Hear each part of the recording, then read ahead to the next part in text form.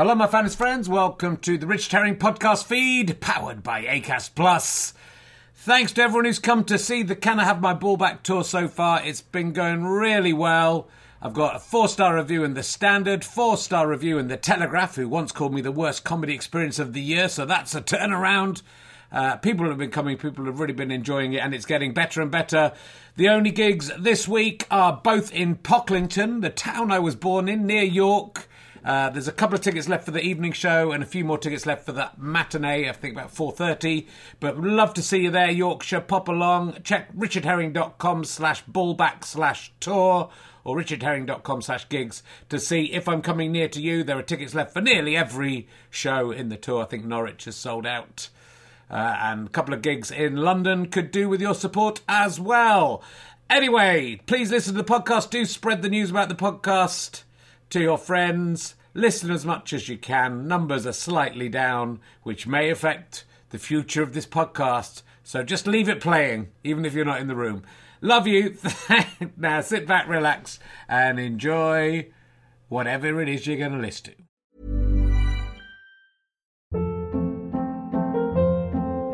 Hold up. What was that? Boring. No flavor. That was as bad as those leftovers you ate all week. Keke Palmer here. And it's time to say hello to something fresh and guilt-free. Hello Fresh. Jazz up dinner with pecan-crusted chicken or garlic butter shrimp scampi. Now that's music to my mouth. Hello Fresh. Let's get this dinner party started. Discover all the delicious possibilities at hellofresh.com. Planning for your next trip? Elevate your travel style with Quince. Quince has all the jet-setting essentials you'll want for your next getaway, like European linen, premium luggage options, buttery soft Italian leather bags, and so much more. And is all priced at 50 to 80% less than similar brands. Plus, Quince only works with factories that use safe and ethical manufacturing practices. Pack your bags with high-quality essentials you'll be wearing for vacations to come with Quince. Go to quince.com/pack for free shipping and 365-day returns.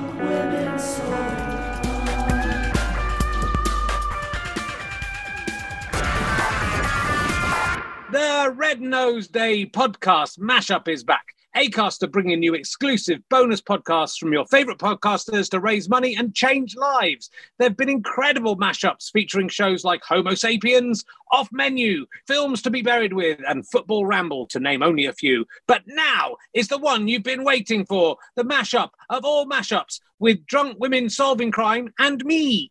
For those of you who previously only had ears for the Drunk Women Solving Crime team, I'm Richard Herring. I'm the host of Richard Herring's Leicester Square Theatre podcast, otherwise known as RHLSTP. RHLSTP! And if you came for Rich, maybe you'll stay for us. We're Drunk Women Solving Crime, and your hosts are me, Taylor Glenn.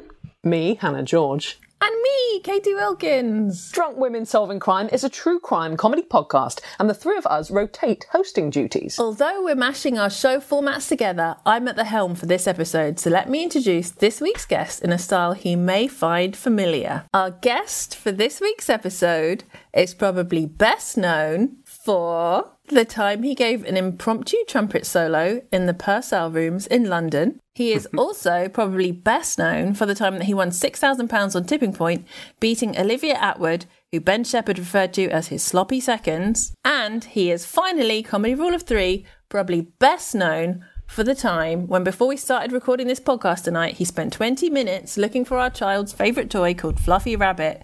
Can you please welcome, it's Richard Herring! Yay! Hello. Oh, Rich, tell us, what was it like to be on Tipping Point, straight up? It was pretty good. I'd taken the piss out of it a lot on my podcast, RHLSTP, and RHLSTP. thank you. And Ben Shepherd had got to hear it and was a listener and would direct message me and say how rude I was. And then when I went on, I was overwhelmed with excitement and couldn't take the... I said I was going to go on, oh yeah, look, it's coming. Okay, it's difficult to tell which way it's coming, isn't it? Because of gravity. But I took it very seriously, and it was good, except that, I got every question right in the final round.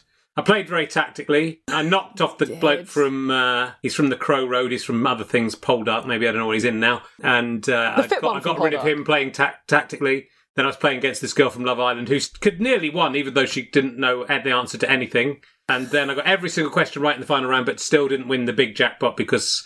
foolishly, I went for Drop Zone 3 rather than one of the ones at the end. Oh, no. Drop Zone 3, that's notoriously a bad drop zone. I do like Tipping Point, guys. I don't know if Katie and Taylor have sort of glazed over, but this isn't going to be the whole podcast. I have watched this episode because we let our daughter stay up late to watch Rich play.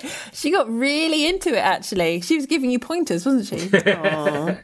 It was fun. It was really good fun. And it would have been nice to win. It was £20,000 for the big prize, but it wasn't worth the gamble. And I was correct not to gamble because I was too far away. My counter just got stuck. So it was still £6,000. So it's still pretty good, isn't it? But I won £50,000 on the chase. I brought £92,000 back from the board on the chase, and then we all won 50 grand for beating the chaser. But you're not best known for it. I'm not best known for it, but that was a better win. And I played the trumpet solo in the Purcell rooms when I was 14 years old because the rest of the band had stopped playing and I played an extra note.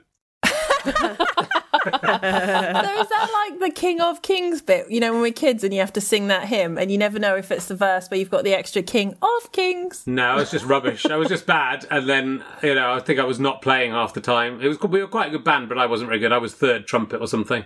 And so then I was trying, and then I tried to come in at the right time, but I came in late, and I think just with a note that wasn't a note. It's like a sort of comedy thing to ruin at the end. But we weren't an official brass band because we had trumpets instead of cornets, so we were in some special division because they're very... for a real brass band, you have to have cornets, and we had trumpets, so we were in sort of miscellaneous bands, but we did not win. We didn't get through to the next round. Because that's what music is all about. It's about the winning.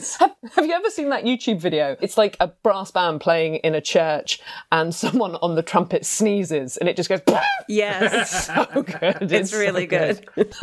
Well, guys, I had most of the questions about Fluffy Rabbit, but I'm afraid we're out of time now. So she got found. We found Fluffy Rabbit. Look, where was she? Phoebe. Where was she, Katie? You found her. Well, Phoebe found her. Phoebe showed me where she found her. In her bedroom. We searched the whole house.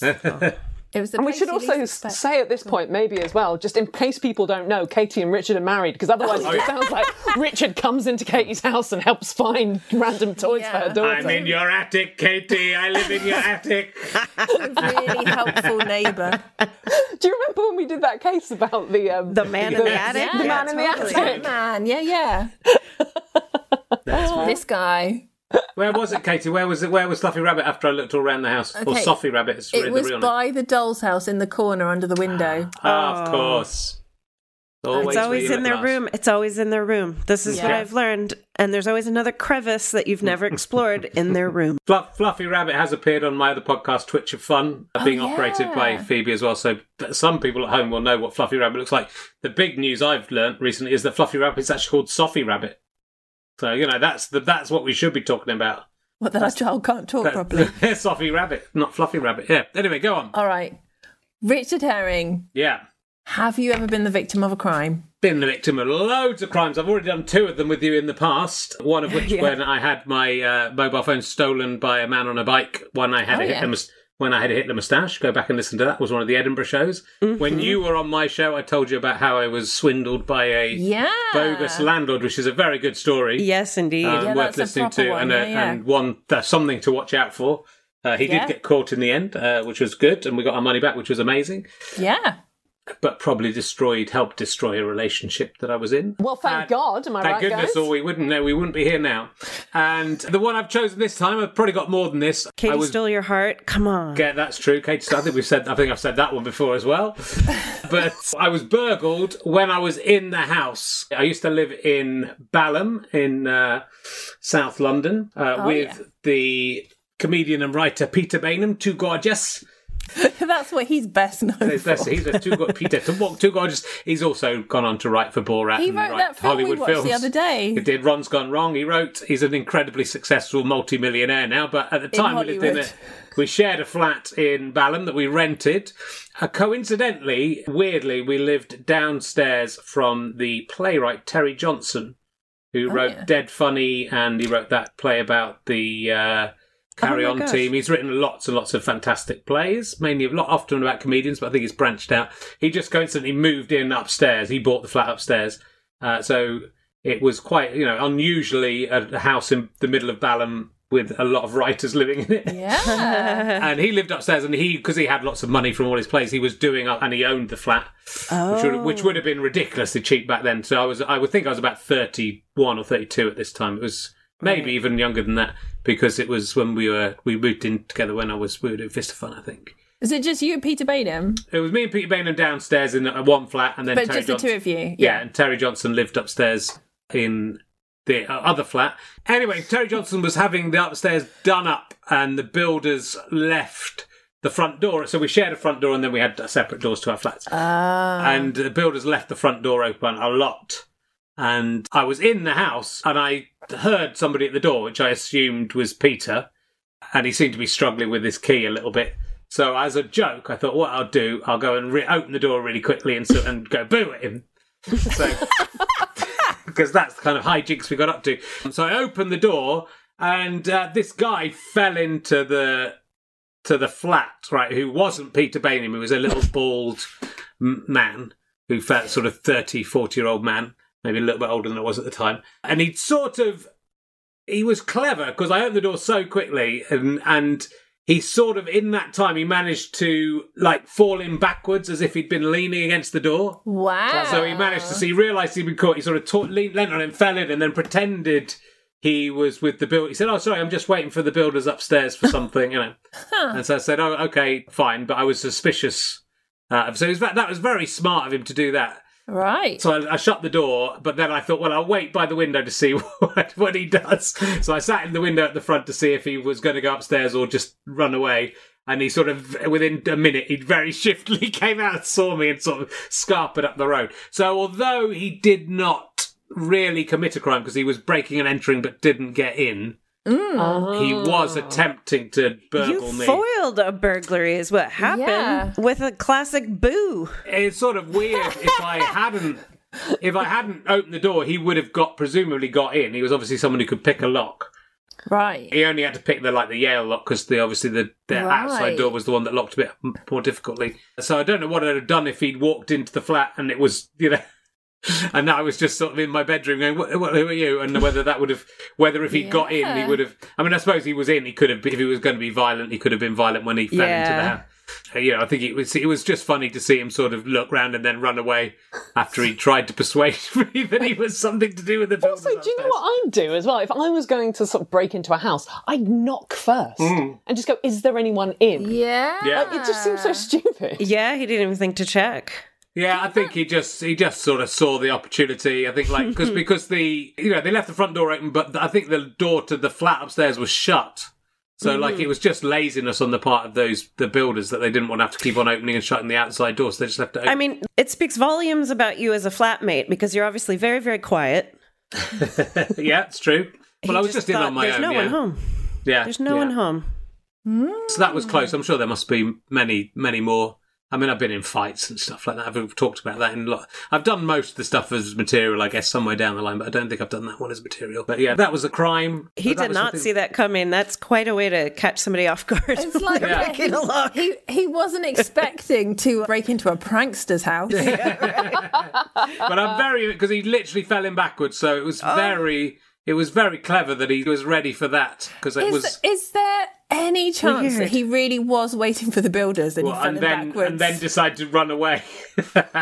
No, I don't think there's any chance. Because also he had something in the key, in the key hole, which when he fell in I sort of forgot. But I could hear someone struggling to open the door with the key. So he was struggling to open the door with the whatever they use. What if he really thought you were a ghost, though? Like, we need to consider this possibility. He ran away because scary times. Because I was scary. Well, maybe he was a ghost. No, do you know what? Maybe it's the ghost of someone who lived in that flat before and had a key. Just like, ooh. Well, you released him. Just say boo and you'll release a ghost. My favourite thing about this crime is that comedy foiled it. Yeah.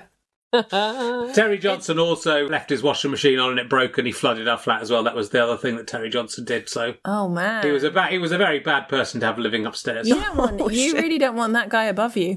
Yeah, I love that. Great playwright, but a piece of shit. People say you should use comedy to, satirise fascists, but you can just satirise burglars. It's the same thing.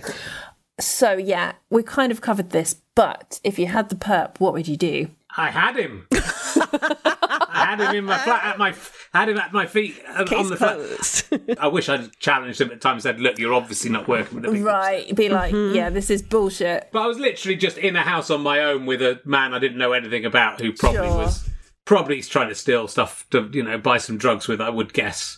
So it probably was a good job that I didn't challenge him as a weak man in his early 30s.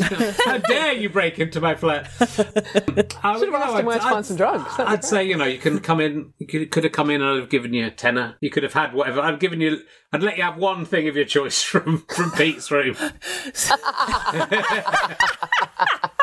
I don't think he's the bloke who used to make, chicken lollies and trifle out of bits of bread and sherry and jam in our show. So I don't think Pete had much then. I'd advise him to wait 30 years and go and rob Peter in Hollywood. Rob him, yeah. You've come too early. If you're a time-travelling burglar from the future, come back in 2022. Yeah, imagine if that guy comes to just buy a share in Pete. I don't know how that would work. Okay, you would gladly share £10 with him. I mean, we didn't have much. We were renting at the time. We weren't. We'd been on telly by that stage, I guess, but we hadn't really made any money. And because we hadn't made any money, any money we made just went into our debt. We weren't well off.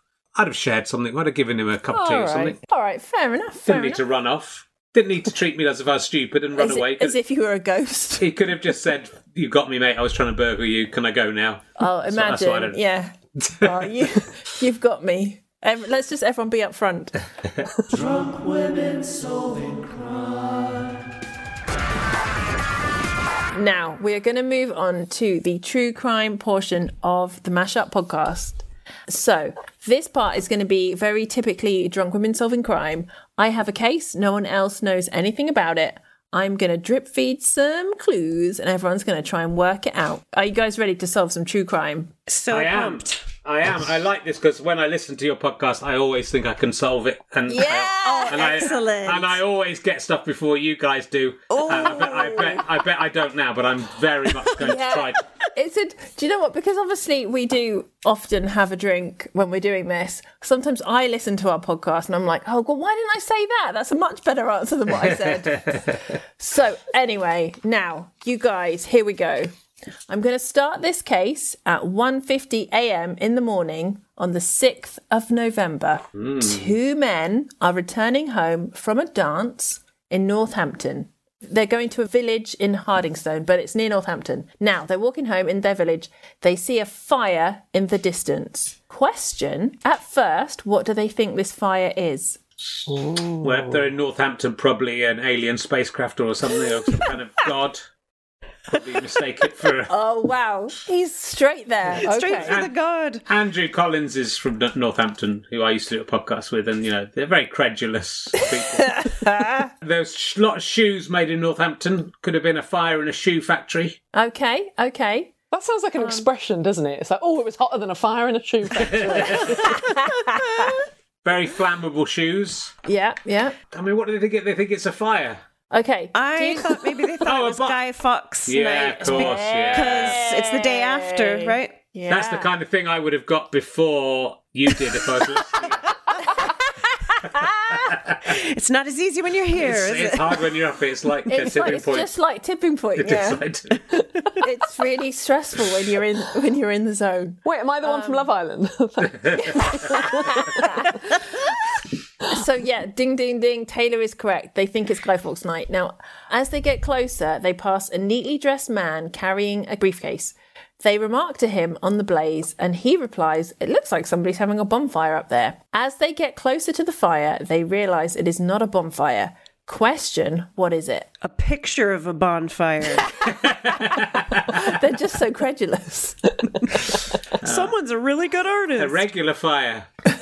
Regular fire. I think it's a vehicle on fire. I think it's like a security van full of gold on fire.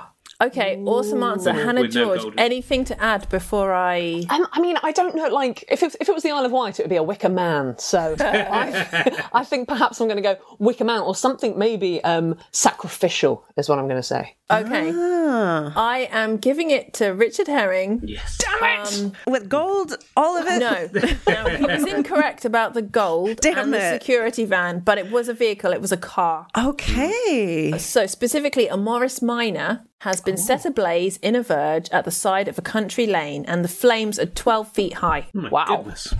Are you writing this down? No. What was that? He's keeping score. I was wiping something off the table. Okay.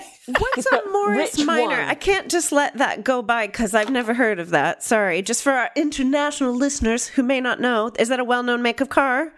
Is it a really old make of car? Because we don't know the year yet, do we? Probably 50s, the Morris Minor, but it went. I think people had Morris Minors in the 50s, 60s, and 70s. Okay. It's sort of like we're building a story cars. now. Notoriously, I think like a district nurse would drive a Morris Minor. Yeah, there's something about nurses and that sort of thing. Oh, just blew this case wide open. Is it quite a compact vehicle? Maybe I don't know if there was a Morris Major. All your vehicles are compact. Come on. All right. Well, yeah. It's not an American car. That's what your wife said to me in the shower this morning. Hey. That was for you, Katie. Thank you. I love it. You're so welcome. Now, they found this car on fire, 12 feet flames. Because this is a village, in whatever year, we'll get to in a second, they get the local constable and he gets another guy, and then they put the fire out themselves with water from the local pond. And once it is out, they discover something inside the car. Question, what did they discover? We've ruled out gold.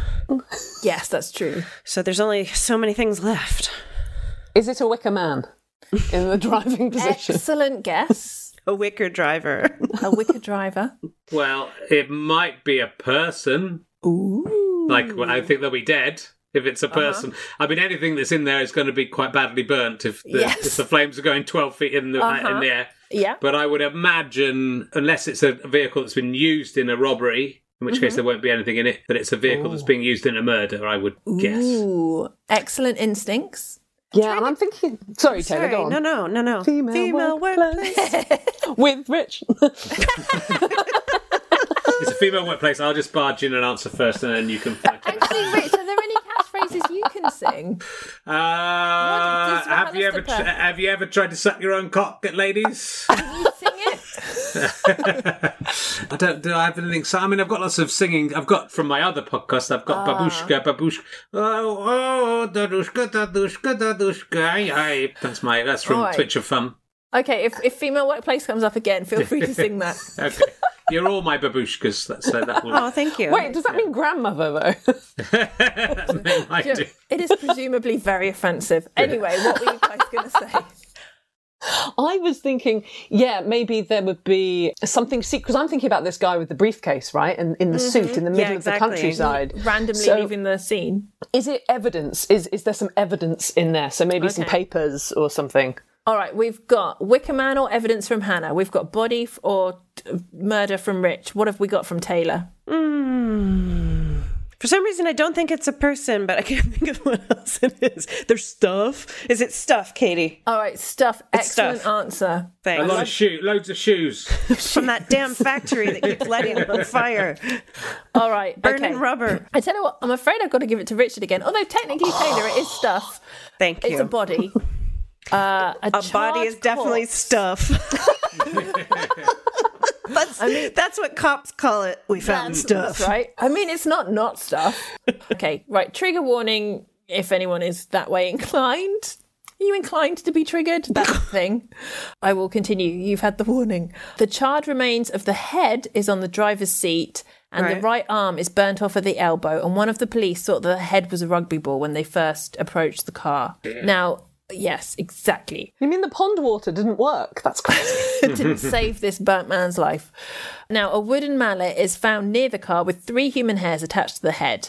Ooh. The fire has pretty much destroyed this car, but the number plate at the rear was still largely visible and not damaged. And the police were able to determine who it belonged to, and it belonged to a man called Alfred Arthur Roos. Now, the 2 men that had found all this told the police about the man with the briefcase that they had seen, and an appeal was also issued in the press for that man to come forward to help with inquiries. Now, what I'm going to do for this bit is I'm going to give you a little bit more forensic information of what was discovered, and then I'm going to get you to guess the year, okay?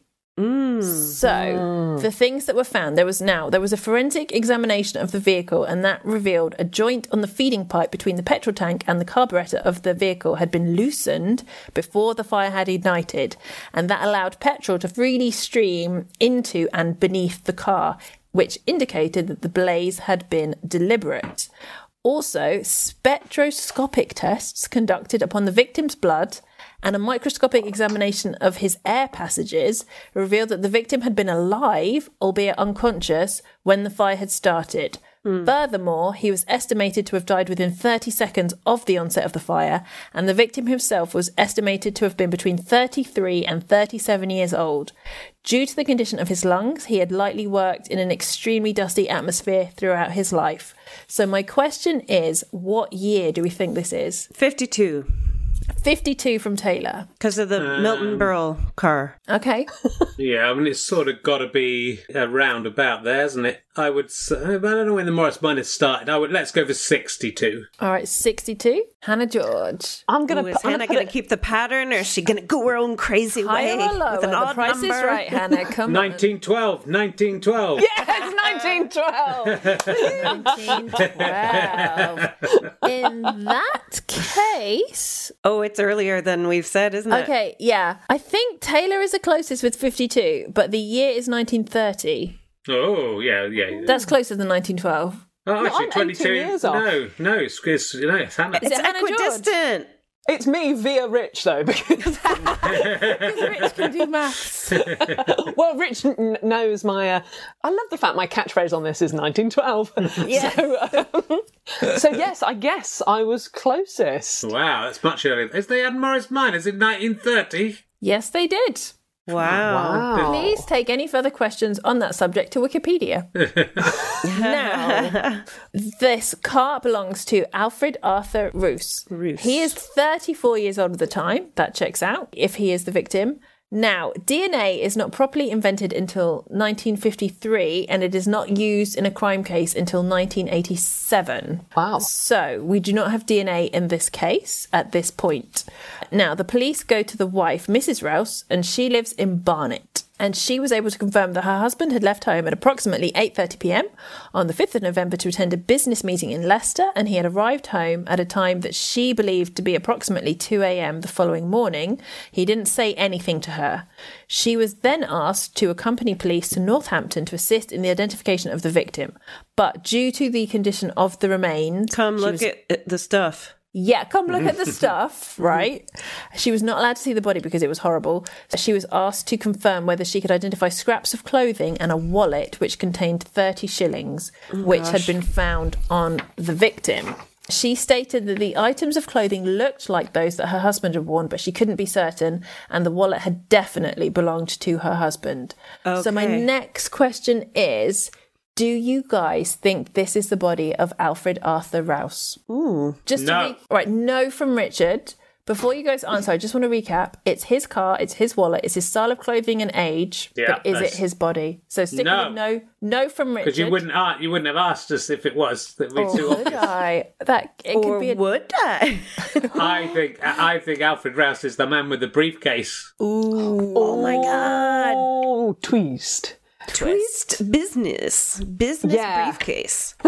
I agree, though. I think that if you're going to do anything like that, if, for example, he wanted to fake his own death, doing it via fire is often a good way of doing it. And interesting that the wallet survived. Yeah. So maybe, like, did he go, I'm just going to go out and buy a flame retardant wallet? I would be interested to know, like, what it was about. And also, it's like the 15 shillings, they were definitely my husband's 15 shillings. Like, we don't know, I suppose, with that. Yeah. Also, if he started the fire, he could have waited for passersby and then he threw the wallet in last. Knowing that he would cry. I mean, this is ballsy, right? Because he's literally waiting for a witness, and then he's just going to walk by with his briefcase like, I don't know what it is. But why does he need a witness? Well, he doesn't. Because if he's faking his own death, which I'm starting to think that's what this case is about, then he wants people to discover this.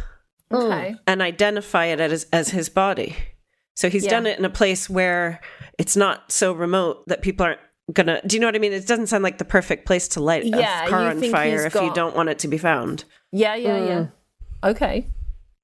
All right, so we've got, it's not him from Rich. We've got, it's not him from Taylor, it sounds like. Yeah. And Hannah George. Is it his body or not? I don't think it is. It's not his body? It's not his body. You guys are all correct. It is not his body. You saw the twist a mile away. Now, my next question is, what do you think has happened here? Well, I mean, all sorts of stuff could have happened. But do we know what kind of trouble this guy might have been in? Like, what his... We'll get to that. Your gut feel. I mean, basically, it sounds like you all think he's faked his own death from... You can say that if you want. He's got the homeless man's and killed him. Okay. It's found a homeless man that looks about the same size, rugby ball-sized head as him. Yeah. Or maybe got a body from a morgue or something. And then he's burnt that, and then he's walked off with his briefcase gone, it looks like a bonfire up there. Yeah. And then run away. And then he's jumped in a car. Oh no, he's just burnt his car. Well, no, excellent answer. Has anyone got anything to add or that's different from that? I was wondering, is he badly in debt? So he's faking his death to just escape from all of that, start a new life? Because sometimes that's a motive in these cases that we've done. Excellent Or suggestion. he really doesn't like his wife. He's like, don't you even know what my wallet looks like? It's like you don't even know me. Here's 30 shillings for you to live on for the rest of your life, bitch. Yeah. Also, you say that he went to a business meeting, was it the day before? Yeah. So maybe it was something to do with that. So I'm thinking that it didn't go very well, and maybe he's killed his boss or something. He's kind of this is revenge, but he's like, it's also an opportunity. A motivated murder. Okay. Maybe because they're exactly the same age and his boss is more successful, because that pisses me off about people when I find out their age. And I'm like, oh, you're the same age as me, yet you're so successful. It's so annoying. But anyway, please go on. I know. I hear you. I was just thinking about how I used to work in a call centre and my boss was younger than me. And like, if we needed the toilet, we had to wait for our 10-minute break. So like, I effectively had to ask a 20-year-old if I could go to the toilet. And I was like 23 and I was like really above that. Oh my God. So yeah, I hear you. But anyway, now, yes, you guys have all got excellent instincts on this. Drunk women solving crime. This Red Nose Day, your donation will help people here in the UK and around the world live free from poverty, violence, discrimination, and support them with their mental health. This includes helping people right now in Ukraine and the mass displacement of people in many parts of the world. Head to comicrelief.com/podcastmashup to give what you can now. Here's a cool fact. A crocodile can't stick out its tongue. Another cool fact, you can get short-term health insurance for a month or just under a year in some states. United Healthcare short-term insurance plans are designed for people who are between jobs, coming off their parents' plan, or turning a side hustle into a full-time gig. Underwritten by Golden Rule Insurance Company, they offer flexible, budget-friendly coverage with access to a nationwide network of doctors and hospitals. Get more cool facts about United Healthcare short-term plans at uh1.com. Here's a cool fact. A crocodile can't stick out its tongue. Another cool fact, you can get short-term health insurance for a month or just under a year in some states.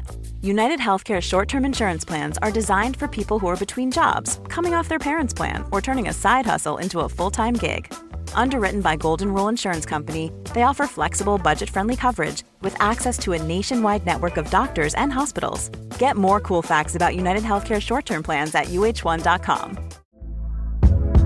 Hey there, it's Michelle Norris. I'm host of a podcast called Your Mama's Kitchen. When I travel, I'm usually looking for a way to find a taste of home when I'm not at home. And one of the things I love to do when I am at home is entertain. And Airbnb allows me to do that. When I was in California recently, I rented a house that had a great kitchen. And when we were sitting around the table, we were all thinking, we're in someone else's house. Someone could be in all of our homes as well.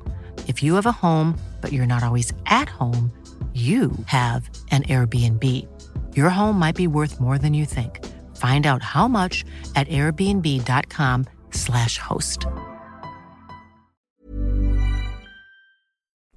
So, Alfred Arthur Rouse was born in London in 1894. He had an English dad and an Irish mum, but his mum left to be an actress. So he was partially raised by an aunt with his siblings, but he was a good, well-behaved child. He was bright and athletic, and he left school at 14. He was an estate agent for a bit, then he worked in textiles, he was working in carpentry, he did evening classes. He was a good singer and a good musician. He met a girl, Lily Mae Watkins, and he was living his best life. Now, question, while we're doing the background, what comes along and thwarts Alfred's plans to continue living happily ever after? Oh, so this would be like 1920 something. The World War One? Yes! Ding, ding, ding! It is World War One. I'm not giving you guys a chance to answer because Richard is correct. This happened with Al Murray as well. We just had to yep.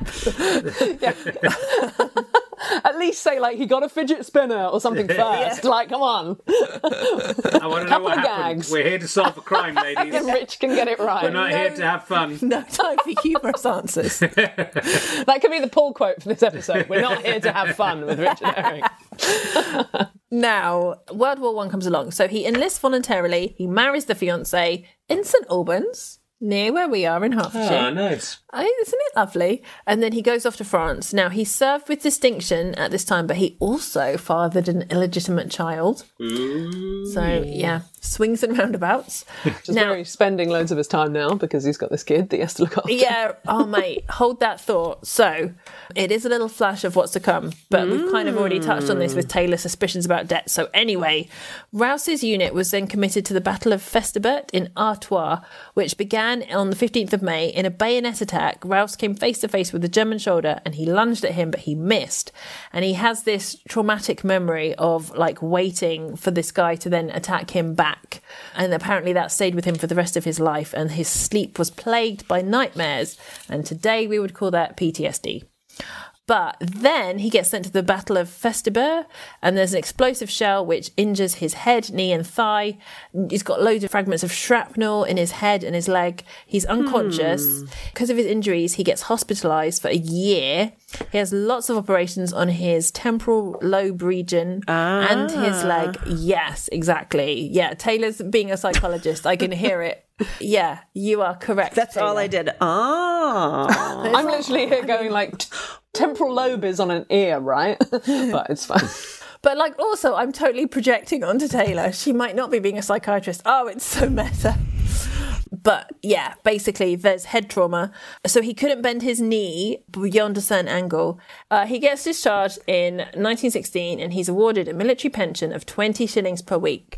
That is significant. That 20 shillings a week is good. It sure would be a shame if anything was to happen to that.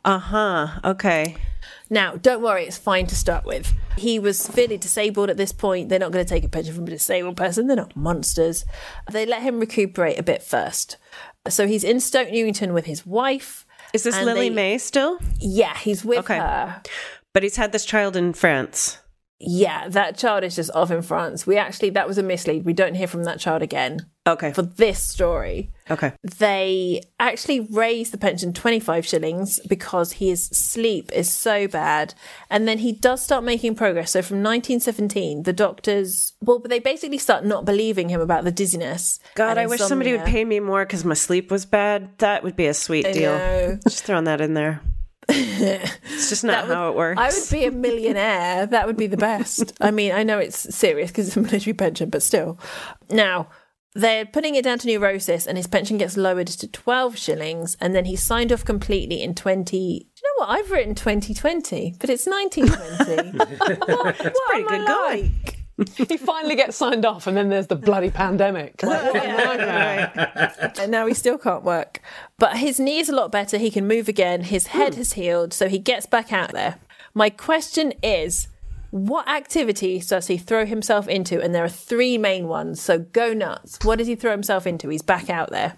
Ooh, I want to say something like ultimate frisbee. Okay, I love it.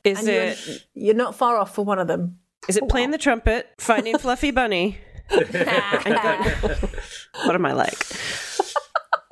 Do we know enough about him to guess what he would be doing? No, go nuts. The sky's the limit. Well, it's kind of leisure, is it? Leisure does he do the Charleston? Do you get into doing the Charleston? Okay, the Roaring Twenties kick in? Ooh. We are in the Roaring 20s. That is a hard dance with a tricky knee. Yeah. Okay. All you guys know about him is that he had lots of different interests and he fathered an illegitimate child. Mm-hmm. Does he fuck loads of women and have more illegitimate children? That's what I'd do. Okay. In the 1920s. Sure, not now, right? Yeah, not in the 2020s. Yeah, he becomes a fuckboy. Just right, yeah. Right. Well, I'm wondering if there's been this huge personality change with the head injury. Yeah. So if he starts actually doing something that's way out of character, although it's hard for me to say what that is, because we just, we know only so much about him. But if it was like, you know what I'm going to say? Archery. Okay.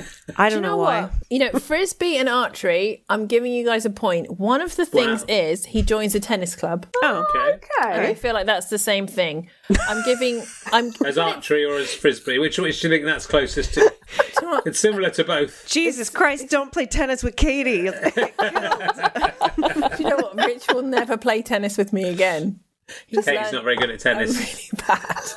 You'd be better if you had a bow and arrow, though. Yeah, that's true. I would imagine that. 15 love, motherfucker. But do you know what? It's like a sport hobby thing. He's getting active. Yeah, okay. He's enjoying his body. Giving Rich a point and Hannah a point. He turns into a fuckboy. Right. Okay. Oh, well done, guys. And the third thing is he gets a job, sort of like mechanical vehicles initially and then traveling, sort of salesman, driving and then traveling. So he's like a sort of a door-to-door salesman. But basically he starts having lots of affairs. He presents himself as single and ready to mingle. That's handy when you're a door-to-door salesman. You can kill 2 birds. Absolutely, he kills lots of those types of birds. Starting with... What was he... was he, like, selling spunk? What was he doing? Do you know what? He sells different things. He starts off in sales with car-type stuff. Okay. And then over the next few years, I'll get to what he's selling, but to start with... I have not heard the word spunk in a very, very long time. I just want to thank Love Island over there for bringing that word up. The villa is absolutely caked in it. So if you say bonk later, then you win the retro bingo. That's just 2 90s. Okay, now get ready to be slightly grossed out.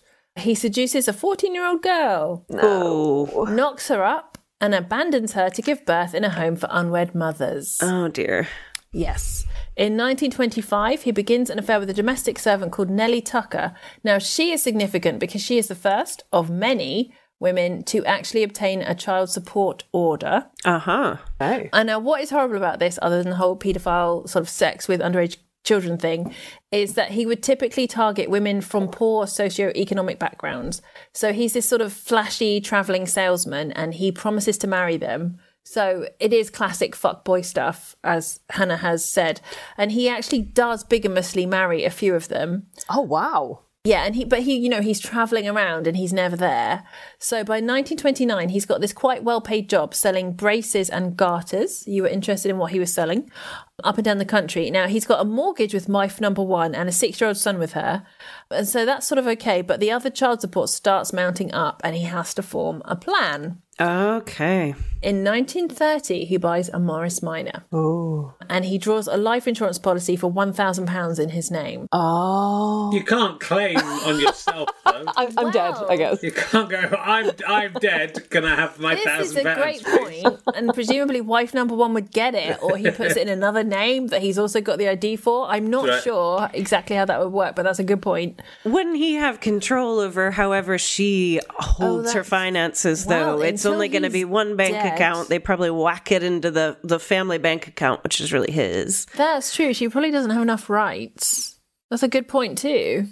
Because, or just like her brother just inherit all his money, like, because like you can't trust. Where's the nearest man? Where's the nearest man? Where's we gotta give this money away? Yeah, or does the 6-year-old son get it? Who knows? Now, my next question is, because we're basically sort of back up to date. Mm-hmm. So 2020. Yep, with you. Now, you guys have touched on this, but who do you think the man found in the car was? Ooh. Well, okay, Rich said a homeless person, and it sounds like he was very unscrupulous about anyone who was having a hard time, so yeah, seems like that would stack up. Uh-huh. And Hannah said boss. But you guys might, now that you know the background, you might want to change your answers too. Well, I can't help thinking that if he's selling braces, and did you say, what else was he selling? Garters. So he's actually meeting these women through what he does as well. But braces are for men, right? Yeah, but garters are for ladies. Garters are for women, though. And that's how you get with the ladies. Go, you want to try on this garter? Yeah. To put it up on your leg. That's right. Is this reminding you of your first date, Katie? Wow, I'm so turned on right now. Yeah. Let's have a look at the other leg. Ooh, that's what I would do. Guys, we need. It's a good. I'm right making notes. The podcast. I'm so hot.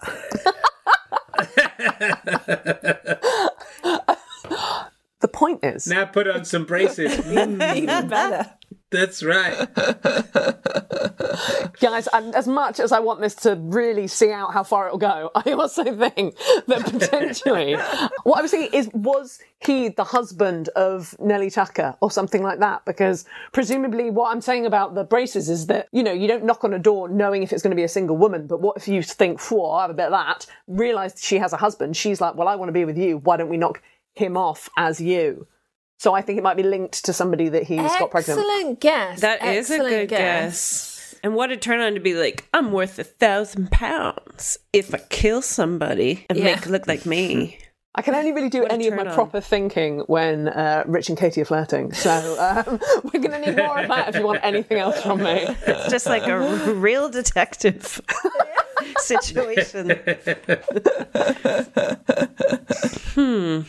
Yeah, okay. I think it's got to be someone he doesn't know, hasn't it? Otherwise, it's too easy to trace back to him. So I think he's just... Okay, yeah, you're sticking with... I'm going with an itinerant or a cadaver that he's procured from somewhere. Right. Although you said he was still alive, right? The suggestion... he was still alive in the car. That's right. That's right. Nah. So pretty much ruled out... Not a cadaver. Ruled out cadaver. So presumably somebody maybe that he's got in the car with him to sort of drive to this spot... Yeah. Unless he's like tied him up and, you know, you kind of presume that he is someone he knows. Of, that kind of thing. I was just thinking, did he literally say, like, you can have a drive if you want, so get into the driver's seat? You know, do you know what I mean? Because I'm thinking that he must be sat in the driver's seat, right? So... Oh, I just spilled petrol on you. Oh, I've dropped my cigarette on you. Sorry. So it was a decapitated body, right? Well, we don't know if that was because of the fire or because of him, but yes, when they found it, it was. Well, it can't have been decapitated if it was alive. That's true. Yeah, just because that's an extra brutal. You don't need to do that to kill somebody. So there's an element of brutality that maybe doesn't stack up with all this. Okay. I'm going to get a stranger, kill him because he looks like me, and light the car on fire. Why would you decapitate a body unless you're sadistic? Yeah. Nobody who plays tennis is that sadistic, you know? Unless it's archery tennis. Yeah, I mean, that's, very Hunger Games, to be fair. But no, that's all I got. Okay. All right, well, good instincts. It was a man he met in a pub. And this is very sad. This person is still to this day literally unknown. Wow. And I will get to some more details about that. But for now, so Rouse was literally, as you guys have touched on the hunt for somebody of a similar build to him. And on the 3rd of November, he meets this guy, and this unknown guy was down on his luck, and he made some comment to Rouse along the lines of, no one would care if he lived or died. So Rouse, absolutely, horrible. Rouse promises him a job in the Midlands and that he'd pick him up en route to that job on the 5th of November. And he later said that he chose the 5th of November on purpose for the literal smokescreen of the cover of Bonfire Night, delaying detection. And he gives this unlucky unknown man a bottle of whiskey to drink as they drive. So we're back up to speed. This is where we kind of... I'm really going off this guy, you know. I know. I mean, he has I'm going to give him a chance. Let's see what happens next, Hannah. Come on. We've all done stuff. So Rouse wants to start fresh, obviously by faking his own death. Now, upon escaping the scene, surprise, he was the man with a briefcase. He hitched a ride to London. He was at home with wife number 1 for 30 minutes. And then he goes off to elope with one of the pregnant chicks that he's banging. This woman, Phyllis Jenkins, is very well put, Katie. I mean, I'm speeding it up. You just said it so straight-faced with the way you phrased it. Oh, golly. Anyway. It's this Welsh lady that he's promised to marry, and he gets the train to Glamorganshire, and she asks him where his car is and why it's taken him 18 hours longer than he said to reach her. Question, what does he tell her? In Glamorganshire, sausages aren't real. That's just a joke for Welsh people. No, it's going to go down. And there's a few of them. Does he tell her the truth? Because whilst I don't think it's particularly romantic, I also kind of like, a guy fakes his own death for you? Okay, I'm interested. Yeah, right. Is she addicted to drama? What's her deal? Yeah. Rich, anything any either different to that? He got a big order of garters in and he had to sell lots of garters. And he's got some extra money, so it was worth blames extra it on the time work. taken. Okay, excellent guesses, everybody. He tells her that it was stolen in Northampton. The car was stolen in Northamptonshire. And then he spins a whole tale about how he's reported it to the police and there's insurance. And the next morning, Phyllis shows him the newspaper. And on the front of this newspaper is an image of a burnt out car. And the whole article is like speculation about whether the deceased occupant has been the owner, if he's been murdered. And Rouse denies the car in the paper is his, and he leaves and he gets the coach from Cardiff to Hammersmith. Question, what does Phyllis Jenkins do next? Ooh. Goes to the Rozzers. Dobs him in, turns him in. Excellent. Anything different to that, you guys? Yeah, no, I think that she's not having it. So yeah, I think she follows him. She follows him to Hammersmith to get the truth. Follows him. Wonderful. Taylor Glenn. My instinct was that she turns him in or goes to the police. Okay, fantastic. You guys are all correct. You're excellent detectives. Nice job, Phyllis. She rats him out to the police. So she informs the local police that Rouse has been at her house and she tells them his intended destination. So they tell the Metropolitan Police of his whereabouts. So consequently, that evening, he's arrested in Hammersmith when he arrives at the coach terminal by the Metropolitan Police, and they've been waiting for him. Now, at the Hammersmith police station, Rouse was informed that the Northampton Police are also coming to interview him. And he spins he just basically gives this rambling statement. And he says that the victim was a hitchhiker that he'd encountered in St Albans and that he'd accidentally set his vehicle alight. There's this whole thing about how, it was an accident and he was on his way to Scotland Yard because he wanted to confess it all. And, he's like, oh, I'm glad it's over. This isn't what I wanted. I was just saying, it sounds like our son, who every time he does anything wrong goes, it was an accident. Yeah. It does. It's chilling. It was an accident. I was walking away with the briefcase rather than putting the fire out by accident. It's like, I didn't see where I was going. So he then has immediate trouble when he gets to Northampton police station because he contradicts his earlier statement. He claims that he encountered the hitchhiker in a very different place, go towards the Midlands, and they'd offered him a lift. And then... I mean, that's just an insult to St Albans. And then he goes this whole BS about this man smoking a cigar and that he was trying to fill the petrol tank with a can of petrol and it all just goes wrong. When he tried to get him out because the car's on fire with all the flames, but he can't open the door, so he just fled in a panic. I mean, flashes of Succession, am I right? But then... I mean, wouldn't he be burnt? Yeah. And why isn't his hand singed from trying to open the car door? Yeah. And why did his head come off? And why did he take his briefcase to fill up the petrol tank? This comes up in the court case, and we might not have time for everything. But yeah, basically, at some point, he says, so he's one of his answers to that, because he gets cross-examined in the court case, and he says that the reason he had the briefcase was because while he was giving this guy a lift, this guy started touching the briefcase. So when he got out of the car to fill it with petrol, he took took the briefcase because he just didn't like the way the guy was touching it. Like, it's all very... They get all these people in the court case to testify, and they get like a Morris Minor mechanic to come in and testify, and he's all like, that would never happen. We've built our cars brilliantly, and that would never happen. Someone's definitely done that on purpose to start a fire. Oh boy, never bring in the Triple M. Yeah, and then they also bring in loads of the mistresses to kind of establish, financial motivation. That's a good point in the movie. Great point in this film. Yeah. I hope they start a clique and they're all just hang out together. And then they all become best friends, and it's not so bad that they're all just going to be in poverty forever. But he doubles down. He's like, it's accidental fire. This guy had a cigar. He was drunk. So he is formally charged with the murder of an unknown man on the 27th of November. The trial is in January 1931. And as I've said, all this stuff is that's how we got petrol on his clothes. It's back and forth. 3 mistresses were brought in, but he contradicted himself even in the court case. He's a very bad liar for a salesman. He is. He forgets what he said. Mm-hmm. There was one thing that was one of the I think it must have been Phyllis, said that he arrived at her house on the 6th of November and he smelt of petrol and his eyebrows were slightly scorched. But anyway, the trial lasted for 6 days and the jury debated for 25 minutes before reaching a verdict. Question, was he found guilty or not guilty? Absolutely guilty. Guilty. I would love a 20-minute acquittal, though. It's a very... Come on, guys. Come on, he said he didn't do it. We've got to trust him. I mean... Why would he lie? Judge, You guys are on it. He is guilty. He's found guilty. He was unanimously found guilty of murder and sentenced to death on the 31st of January. Oh. So on Tuesday, this is pre-1960, whatever the last man hung for. On Tuesday, the 10th of March, 1931, Rouse was hanged in Bedford Jail.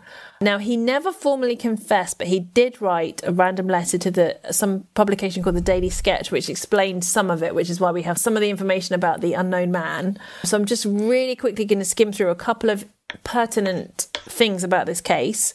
The body of the victim was interred in a grave marked with a simple cross bearing the inscription, "In memory of an unknown man, died November 6, 1930, and a metal box containing several newspaper accounts of Rouse's trial were buried with the victim. In May 2012, the family of a 23-year-old man named William Briggs, missing since 1930, contacted Northamptonshire Police in the hope that advances in DNA profiling would provide an identification. So they went through this whole thing, but it wasn't him. But loads of families have tried to see if this is their missing person, but it's still missing person. It's not been identified for all these people in pain trying to find their families. So no one has found it, and this case is called the Blazing Car Murder, and they have not found who the victim was. Wow. Normally we try and raise a glass at the end of an episode. Well, here's to Phyllis, Phyllis Jenkins for dobbing him in. Yeah, bringing him to justice. Phyllis Jenkins. A Glamorgan sausage is a vegetarian sausage. Oh. Drunk women solving crime.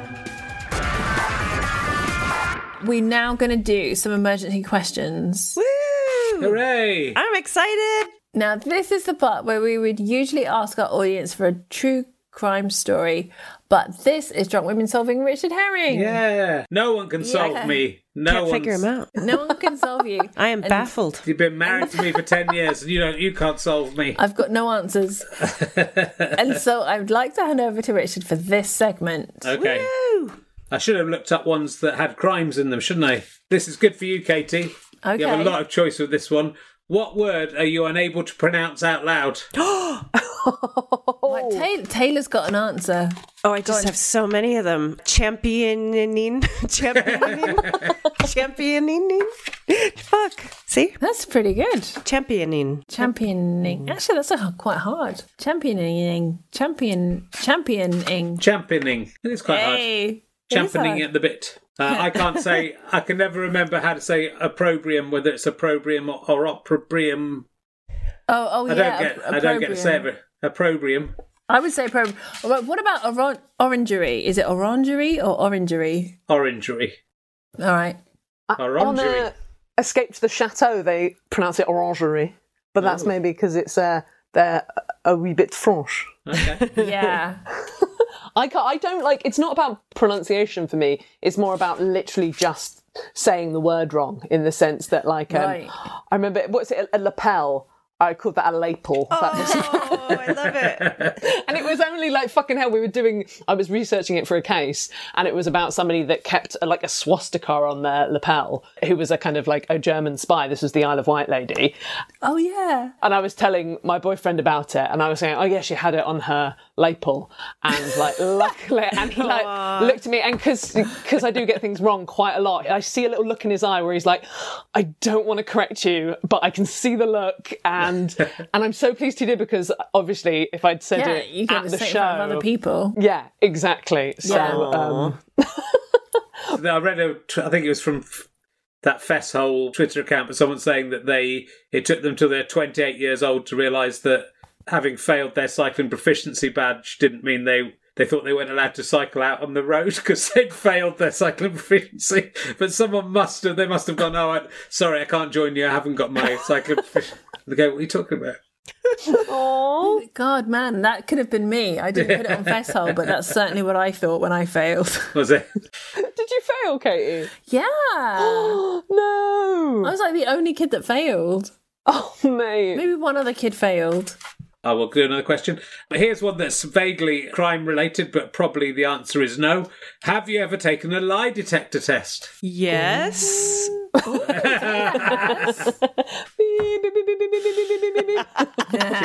She got you, Katie. She got you. Man. It's pretty easy to get. Have you ever? I was called up to be in a identity parade when I was just walking around. I think I'd just finished being a student, and a policeman asked us. I think we got paid £10 to go and stand in an identity parade. And then the woman picked out the wrong person. She didn't pick out the criminal. Did she pick you? She didn't pick me. I don't think it was me and my friend. I can't remember even which friend it was, but we'd have looked like children, innocent children. But we all laughed because she picked the wrong person, and we knew who the right person was because he came in, with policemen in handcuffs, and then was let out the handcuffs. So he found it quite funny. I think it was definitely him that did it, but he found it quite funny that she hadn't picked him out. Do you remember what the crime was? No, I can't remember. I hope it was something really traumatic. I'm not sure we were even told what the crime was, but we, we all joked with the guy being picked out that he had to go into prison and stuff. But, oh my God. Yeah, so there you go. Is that how they do that though? For like lineups, they'll literally find you from around the street. I think they just go and find people who vaguely fit. They don't like have a casting agency to go, right, let's get 10 guys who look exactly like the description. Do you know you're not trying to get, because the police are not trying to... would do it. The police aren't trying to get the person off, you know what I mean? So they actually just need 10 people who vaguely resemble the right sex, because we're all different heights and everything. So it wasn't like, let's make it difficult. They're not trying to... One of my nightmares, though, if I got picked for one and we're supposed to vaguely look alike, and I'd be like, oh my God, they're horrific looking. Yeah. Is this what you think I look like? Well, everyone says I look like Charlie Boorman, who's going to be a guest on RHLSTP soon, and I find him quite an unattractive man, so very upset. Well, you're going to open with that? I'm going to tell him. I need him to tell me to put on some braces, and then I'll know if he's sexy. Okay. This isn't an official one, but I've always wanted to ask you, what is the worst crime you three young ladies have committed yourself? Oh, good one. I used to shoplift quite a lot. I still pick and mix. One pick and mix whenever I go to a pick and mix, on principle. On principle. What is the principle? They're too expensive, so they're stealing from us. So I'm like the Robin Hood of pick and mixes. I steal from the pick and mix rich people and give to me. And give it to me. Give to myself. Right. What do you go for? Do you try to go for the most valuable pick and mix? No, that would be the heaviest, would it? What is the most valuable? Well, probably those giant gobstoppers would be the biggest score if you were going to do that. Those big gobstoppers of that, but they're quite hard to steal. Harder to steal. Is that a gobstopper in your pocket? The one I went for was like the cola bottle, but it tastes of like bubble gum. That one, it's a sort of bubbly gum. I haven't done it for a little while because pick and mixes have been closed for 2 years. Is that because you've stolen so much? I've taken so many that they're all going out of business.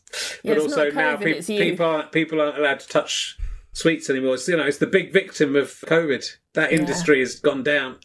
I stole an industrial-sized tin of black olives. Wow. From my school huge cafeteria kitchen. Brilliant. Just because I wanted to. Yeah. And I really like black olives, but we didn't have any fridges. So I hung this giant can of olives out my window for a little while, but there's nothing, like if you ever want to quit olives, get as many olives as you can and just have your face in them all the time. It put me off olives for years. Wow. So there you go. That's so like, what are you rebelling against? What are you at? Boarding school. The best stealing crimes are when you steal things you don't need or want. Just for the thrill. When I shoplifted, I did often take things. I was quite depressed when I shoplifted in my early 20s, and it was embarrassingly late, and I'd often take things I didn't need or want. I stole a hairdryer that we actually still use in our house. What? That's levelled up for a fucking jelly bean, mate. Yeah. But I didn't really need a hairdryer. Wow. I just did it because I thought it was quite an impressive thing to steal. You wouldn't be able to do that now. Yeah. Man, you can't... It was a cheap one. You can't buy a house, you can't steal a hairdryer. God, I thought this crime you shared was brutal, but whew. Yeah. Some harrowing truths. Which hairdryer is it? It's a little grey one. I think we still use it for one of the... I think we've still got it somewhere. What about you, Katie? What crimes have you committed? I did steal an eyeshadow. Wow. Oh. So tiny. What colour was it? I must know the colour. I'm feeling blue. Yeah, it was blue. Yeah. I mean, there's only like 3 choices, so it was a good chance I was going to guess. Oh, do you know what? I've stolen bananas. No one steals brown. Quite recently. Stolen bananas? Yeah, because you have to weigh them when you do the self-checkout. Yeah. And it's like a faff. So I was like, just putting to one side because I didn't do it last. I can't believe this is the episode that we find out that you guys are both going to hell. This is amazing. The herrings go to hell. What a podcast that'll be. The last few times I've paid for the bananas, it was just this little glitch. I've never shoplifted, but I do remember when I was a teenager, I went shopping in like a clothes shop with my mum, and then we walked out having paid for our goods. But sometimes you walk out and the alarm will go off because sometimes they leave a tag on. And so we walked out and the alarm went off, and rather than just walking back inside, I thought it'd be funny. I turned to my mum and I just went, "Leg it!" and ran off. And my poor mum was stood there. She was so annoyed with me. It was great. So I guess no crimes, but just great pranks. Great bands, yeah. I thought you'd have done the worst crimes out of everyone there, Hannah. I'm disappointed. Hannah? Yeah. Hannah's the well-adjusted one. Yeah, that's what we think. But we will unearth the horrific crimes. I've never looked in your freezer. Do you know what? Hannah did confess a terrible crime on a different episode when she brutally killed that worm. Oh yeah, she fried a worm by mistake. I fried a worm. It was an accident, to quote your son. I was about to ask you, have you ever killed a mouse? But I was going to change it into, what's the biggest thing you've ever killed? So is a worm the biggest thing you've killed? It was a really big worm, and that was its downfall because I wanted to keep it to take it home. So I put it on a wall, and it just fried in the sun, which was in the middle of summer. Yeah, it was awful. I've always felt bad about that poor little worm. When you first told the story, you clearly felt so bad. Like you're exonerated. But the biggest thing I've killed is a horse.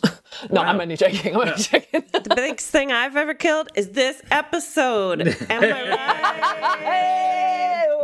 Oh, this has been fun, guys. Yeah.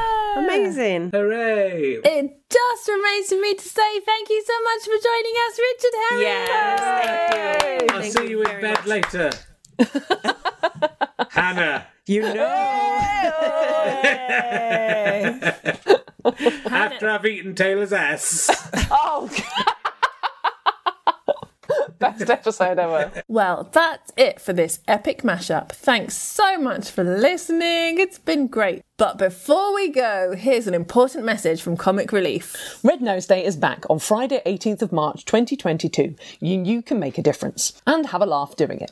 You have the power to change lives. Whether you sponsor a friend's fun run, donate to dress up, hit the bake sale hard, or simply text in from your sofa, every donation makes a difference. Whether it's a little or a lot, the money you donate will help help tackle poverty, take action against violence, and bring an end to discrimination. Red Nose Day is built on the power of laughter and making a difference, and we've never needed that power more. If you can, please give £10 this Red Nose Day and support people living incredibly tough lives.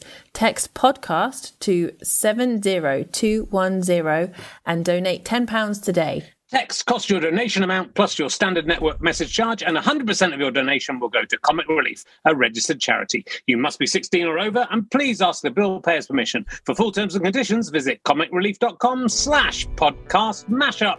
Drunk Women Solving Crime is produced by Amanda Redman. Music by The Lion and the Wolf. If you would like to, you can follow us on Drunk Women Pod on Twitter. On Facebook and Insta, we are Drunk Women Solving Crime.